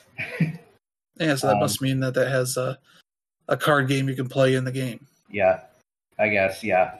Gameplay-wise, it's very Fire Emblem-esque, with also bits of Advance Wars on it as well. It's Vanillaware game, so yeah, it looks absolutely gorgeous. And the artwork looks like them doing their best Final Fantasy Tactics. Yeah. Doing Final Fantasy Tactics, a little bit of modern Fire Emblem, and of course, George Kamiyama making sure to put his fetishes in there somewhere. Yeah. I mean, it's definitely toned down from, like, say, Dragon's Crown, but yeah, it's still there. Yeah. So yeah, there you go. That's in March. Let's see. We got an update on Luigi's Mansion 2 HD, what they're calling Luigi's Mansion Dark Moon HD. Just kind of going back to the original name, because here in the West they kind of just changed that to Dark Moon, because they felt the 2 was not a great thing to do in the West. I don't know, but that's out on the Switch sometime this summer. So that's them going way beyond the time frame the games were supposed to be available for. But that looks neat. Let's see, F-Zero 99. I've already talked about that. It's out now for Nintendo Switch Online members. That's a cool game. Let's see, they announced 2 League of Legends games. One that's out in November, Song of Nunu, and the other one, Bandle Tale, which is essentially them doing Stardew Valley. Yep. For that. So there you go for that. Let's see, Ayuden Chronicle 100 Heroes. They got a new date for that, April 23rd, 2024, for everything. So you can check that out next year. Let's see, we got DLC for Eastward, Octopia. Yep. Switch and PC, that's out sometime this holiday. No date on that yet. We got Wargroove 2. The very much, what if we mashed Advanced Wars and Fire Emblem together? Yep. Into a cool thing. Although it's much more of the Advanced Wars side of the thing, or at least the original definitely was. And the first game really was Fantasy Advanced Wars. Yeah. So the sequel has been announced for a little while now, but it seems like it's going to be a Switch console exclusive, coming out October 5th. Also be on PC as well. So it seems like it's not coming to anything else for the foreseeable future, unfortunately. So people that are not on Switch or want to play this on a different platform will have to check out the PC version instead. Because I have the Xbox version, so I have it on Xbox and PC. Won't be able to play at least on the Xbox, so that's weird. The next up here, Dave the Diver is coming to Switch October 26th. That is also a Switch launch exclusive. That is a very cool game. Essentially, you are a diver named Dave who is taken upon this, or is brought into this weird little business thing that's happening around this place called the Big Blue Hole.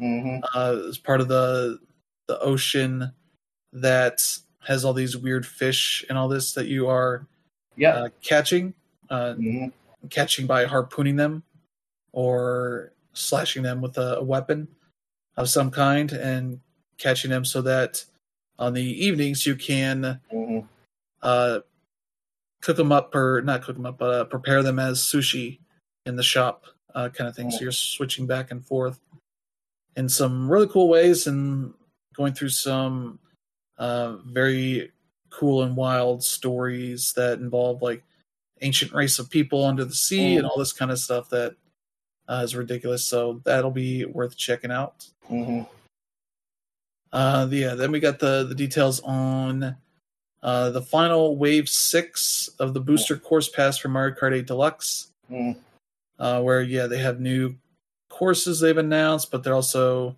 having more characters to this. Diddy Kong for Mario Kart Double Dash, Funky Kong for Mario Kart Wii, Pauline and Peachette from Mario Kart Tour.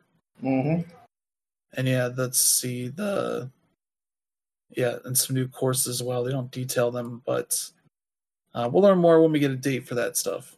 So there you go for that. And the last couple things, there's a new map for Among Us called the Fungal. That'll be out in October for everything. And then they ended on a new announcement, Paper Mario: The Thousand-Year Door. Yep. Essentially remaking it for the Switch for sometime next year. No even time frame for it. That's yet another Mario game there. But Paper Mario, the GameCube game that was not heavily printed. And one of those games just kind of flew under the radar on the GameCube because it was the GameCube. Yeah. There were a handful of games that were big on there, and the others kind of went to the side. But this is the second game in the series, Beloved. And this will be neat to see like what new things they do with this. I have not checked it out, but that'll be fun. So some neat stuff there. First Direct, but very much like we need to keep this going until we get the next thing out, the next Switch out. For that. So let's get into the PlayStation State of Play. Not too much new here, but they did put out some new stuff. We got a new trailer for Baby Steps, the new Bennett Foddy game with some other devs for Devolver Digital, where you're playing a fail son who has been warped into a different world or something like that, and is only able to like walk around everywhere. And this is played as like a fun physics kind of silly game. The trailer was pretty good with him running into a dude who clearly does mountain climbing and all that, and he's just like, just use your grappling hook and get across. And he's like, I'll just use my fucking grappling hook. Like, just use your grappling hook. He's like, all right, I'll use my fucking grappling hook. This kind of thing, and the guy runs away, and he's like, all right, trying to figure out how to get across this thing, and then falls down and fucks himself up, that kind of thing. That's going to be a fun game. Before we got just a 2024 time frame, and now they're saying summer 2024. So that's cool. Then we got Roblox confirmed to be coming to PlayStation October 10th. So that's neat for bad news for all the parents out there. If you don't know, this is essentially Fortnite for kids.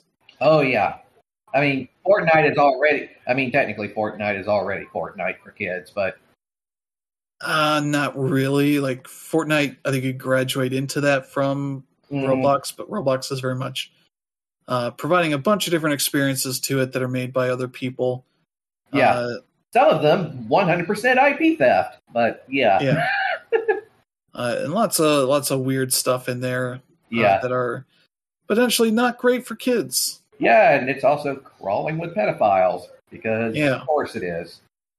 Because we can't have nice things. Now they're talking about having like a 17 plus option in there for adults, and then having dating in there, which I'm like, no. Why? I mean, did you not just hear what I just said? Like, yeah, you're making the problem worse. It's because there's tons of people on there, Mm-hmm. and that's, I guess, a reason to expand into other things. But it's also very much like what is going on with Twitter right now, where Elon wants you to do your banking with Twitter and all this shit that nobody wants. I don't trust that man with anything, let alone my banking information. Yeah. Let's see. We got some PSVR 2 stuff. Ghostbusters Rise of the Lord. Ghost Lord is coming to PSVR 2 October 26th. And they also gave an update, a new trailer on Resident Evil 4 VR mode. That'll be out this winter. So that looks neat to give people another way to play that game. And then they announced another expansion, or the first expansion for Resident Evil 4 called Separate Ways. Essentially the Ada Wong expansion. Yep. Which I believe is essentially what they added for the PS2 version of the game back in the day. Yep. So yeah, that'll be out September 21st, I believe. And I believe they're also having a showcase on that day to show off more of the DLC and some other Capcom stuff that's being worked on. So yeah, we'll maybe have some more news then. But let's see. They showed off more Ghost Runner 2 that's out October 26th with the demo that's out now, so you can check that out. We got to see some gameplay of Helldivers 2. Yeah. People actually playing that for PS5 and PS4. That looks pretty good. That'll be out February 8th, 2024. Another game to throw in the pile of February games next year. Then we got Spider-Man 2. They showed off some of that, especially showing off how the open world has been evolved here, especially your traversal. Because you can do your web slinging and all that around the city, but they've also added a bunch of other ways. You can swap between Miles and Peter instantaneously, potentially even in fight, I think. But yeah, there's new your fast travel is essentially instantaneous as well. All that kind of stuff. There's big slingshots to shoot you around the city. You have the webs, the armpit webs, to fly around the city. It's ridiculous how much they got in this game. As well as the Friendly Neighborhood Spider-Man app that is from Miles Morales. So there'll be a bunch of side stuff you can do through there. It's looking really good. They touted they got 65 costumes in the game for both characters. A bunch of stuff in there from the movies and the comics and the other games and all that kind of stuff. So yeah, they're making a big deal about all this, and I think the special edition, deluxe edition, whatever, has some extra suits in it as well. So yeah, this looks like it's going to be a very cool game. And yeah, the devs were even talking about tech stuff outside of the showcase, because they had some preview stuff going up. That it has options for 30 FPS, 40 FPS, 60 FPS, all with ray tracing. They do not have any way to play that game without ray tracing on the PS5, as they've just figured that out, how to make that work. So, yeah, there you go. Yeah. All right, so yeah, that's Spider-Man 2 looks really good. Next up, we got Tales of Arise Beyond the Dawn expansion. Somehow they're putting out DLC for this game that came out like 3 years ago. That I figured they were done with. So when I saw this, I thought, oh, they're making a new one. Okay, that's cool. That game was good. I thought they were going to make a sequel, and it's like, no, this is just DLC. I was like, what? Why? Because like that game ended perfectly. You don't need to add on any more to it. It's so long. Yeah. Why do you need more of that? That's sell more of it. It's like, just make a sequel. Yeah, seriously. And this kind of is, because it's over a year later. So it's kind of epilogue-ish, but adds over 20 hours of game content. It's like, why isn't that just a new game? Yeah, seriously. Jeez, just new game and then add even more stuff to it. Mm-hmm. Make it another 100 hours. Why not? Sure. Mm-hmm. Like, that game did well. Yeah. You can afford it. Basically save the franchise. Yeah.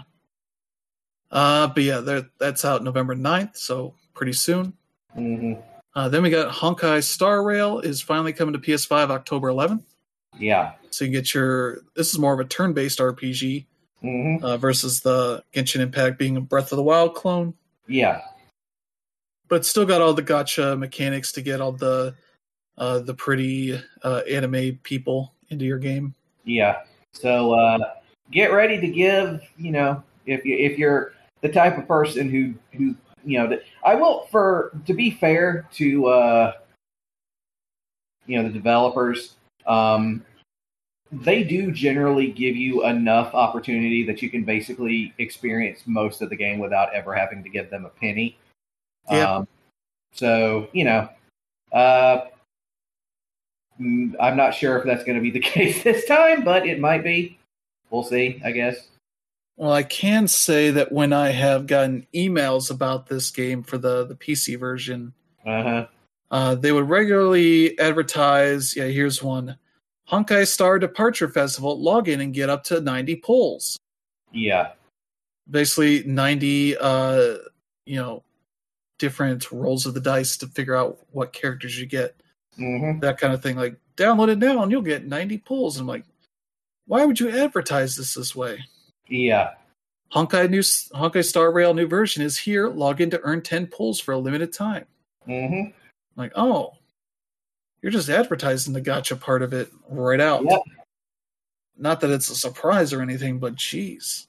Yeah. You're sending emails saying, check it out and you get 90 pulls. Uh-huh. But we'll get that now for the PlayStation 5 version. Mm. Yeah, so there you go. Mm-hmm. October 11th, so you'll be able to check that out. Mm-hmm. Let's see, 2 more to go. Foam Stars coming to PS5 here with an open beta September 29th to October 1st. Yeah. This game looks pretty good. It's literally a Splatoon clone, but it's pretty Splatoon clone, so... Yeah, it's kind of a little bit different in that the foam has like a volume to it versus Splatoon where the paint kind of just covers the surfaces. Yeah. Where you can kind of create cover and that kind of stuff around there. Mm-hmm. That adds like an interesting layer of possibilities to it. So, and from what I've seen of people playing this in during Summer Game Fest and whatnot, like saying like actually it's really cool for that. So yeah, I'll be checking this out here in about 2 weeks when that's available. So it looks pretty cool. And there'll be 8 playable characters and 2 modes in it. Smash the Star. Let's see. All that has different objectives that show up as you go. So that's cool. And then Happy Bath Survival. That seems like your basic battle between 2 teams comprised of 2 infield players and 2 outfield players. Victory earned by defeating both opponent infield players while outfield players support and provide defense. That's Bomberman. That's what if you made Bomberman but Splatoon. Yeah. Because you got your outfield players supporting the infield players. Uh-huh. Maybe there's a way you can swap in with all that stuff. But they ended on a big game, Final Fantasy VII Rebirth. A big trailer showing off a bunch of this game. That'll be out February 29th. Again, another February game. You're starting February with Persona 3 Reload and ending with Final Fantasy VII Rebirth. Yeah. JRPG fans will be overloaded here early on in 2024. So, but this one looks to be a big one as they show off a bunch there, especially that you're going to the Golden Saucer to do a bunch of stuff there. Yeah. You get your chocobo racing and such, but they also showed off like a weird little fighting thing where the characters have, PS1 style polygon models to them. There's a bunch of stuff there. And also Cloud driving around on a Segway, just hanging out. Yeah. To which people made a meme of Cloud doing that, and then Sephiroth shows up with his much bigger, longer segue. Yeah. That kind of stuff. But yeah, a bunch of people in the party with Kate Sith or Cat Sith or Cat Shith or whatever. I don't. It's an Irish name, but yeah, we obviously are not Irish and nope. That knowledgeable of how that's supposed to actually be pronounced. So they have a chance to actually pronounce it. Yes. And watch where they're going to say, yes, it's my name is Kate Sith. And it's like, oh, so it really was just like that. And we're all going to be so disappointed. Yeah. There's Vincent, there's Red 13. Yeah, well, I mean, Red 13 was in the last game, but yeah. But yeah, it's like a big deal here for the whole game. Vincent shows up because he's got to. Yeah. In his weird way. Yep. Because it's just weird. It's like, oh, we found a vampire man. He wants to help us. Yeah. Okay. Sure. Whatever. You'll get your own shitty games soon enough. Okay. Yep. Yeah, Gold Saucer's in here, bunch of mini games, making a big open world kind of thing here, and that's pretty cool. Yeah.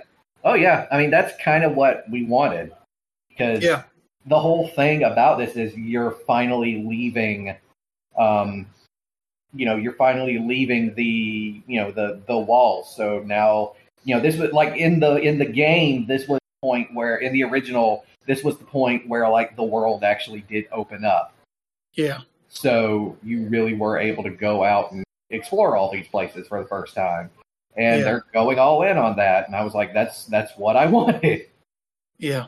But what's really going to be interesting is seeing where they're going to be taking the story from here, because they basically broke canon with the first one, so it can basically go anywhere.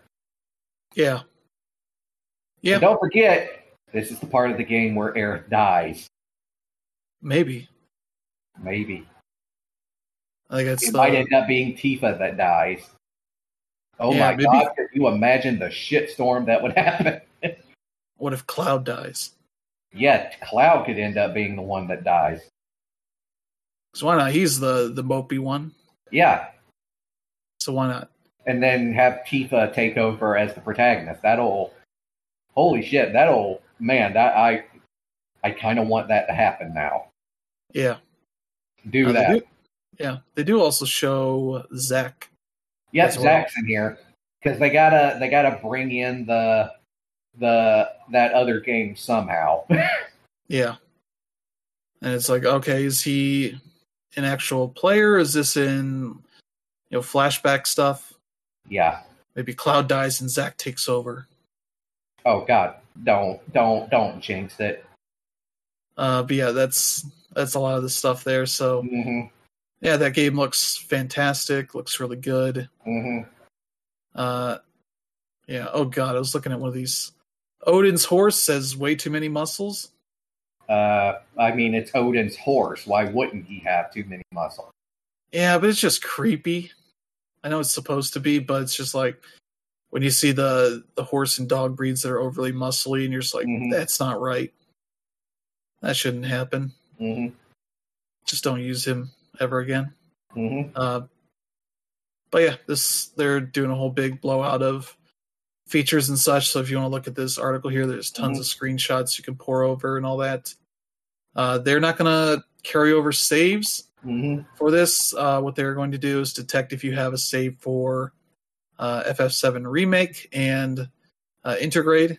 Yeah. The expansion, and if you have those, you get some bonuses, which I think are just summons materials. Yeah, like some stuff that might be, the I guess, stuff that's kind of vapid, I guess, but nothing super major. Yeah, this will just give you, which is good because I loved that game, but I don't want to play it, all the way through again.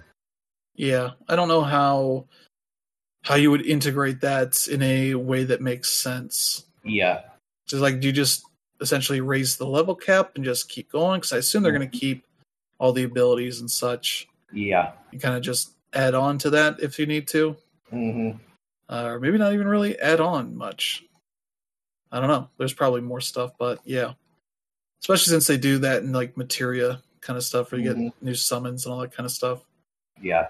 So yeah, that could be all there. So they also have a special, what they're calling like a Midgar. Yeah, the Final Fantasy VII Rebirth Twin Pack.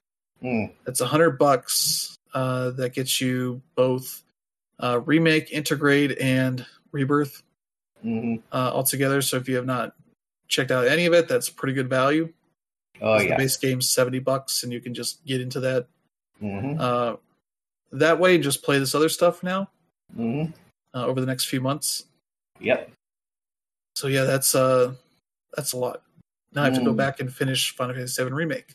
Yeah. I mean, like Chapter 8, which I don't know how many chapters are in that game, but I think there's like 12. Yeah. I might be. Don't get me wrong. It's been a hot minute since I've played it, so I might be way off base. But also, the chapters don't mean anything. Some are really short, and some are very long. Yeah. It could be like saying, "Oh, you only got Act 3 of Baldur's Gate to go." Yeah. And you're like, "Oh, that's as much as the other 2 acts combined." It's like, "Oh, okay." So I just play another game essentially. So yeah, there you go. That's the show for this week. A lot of good stuff. Oh yeah, good stuff. Good stuff. A lot of stuff to look forward to over the rest of this year and early next year, especially in February. So that's the thing you can look forward to. Now you have more dates. Yep. People complained we didn't have many dates going into this fall. Now we have all of them. Oh yeah. Now we have all the dates. Not much in December. I don't know why they're not putting much out in December, but I've always it's Black Friday. That's why. Yeah, but there's plenty of games that are not going to do well in November. Yeah. Like Super Crazy Rhythm Castle, that'd be better in December. Yeah. It's a digital game. You're not going to get much out of Black Friday either way. That might have a physical release. I don't know, but we'll see. But yeah, there you go. That's going to be it for this show. Thank you to Brandon for joining this week. Always. We'll be back next week with the new slate of news and stuff to talk about. And we'll see how the Unity stuff goes, because now they'll announce that probably in the next couple of days, and then developers will pour over it and tell them it's probably still shit. So, yeah, if you enjoy the show, feel free to let friends and family know they should check it out, and select strangers that also will not make games for Unity. Yeah, because screw those people. Seriously. Yeah. Yeah. All my homies hate Unity now. Yeah. Thank you all for tuning in. We'll see you all next time. Have a good one.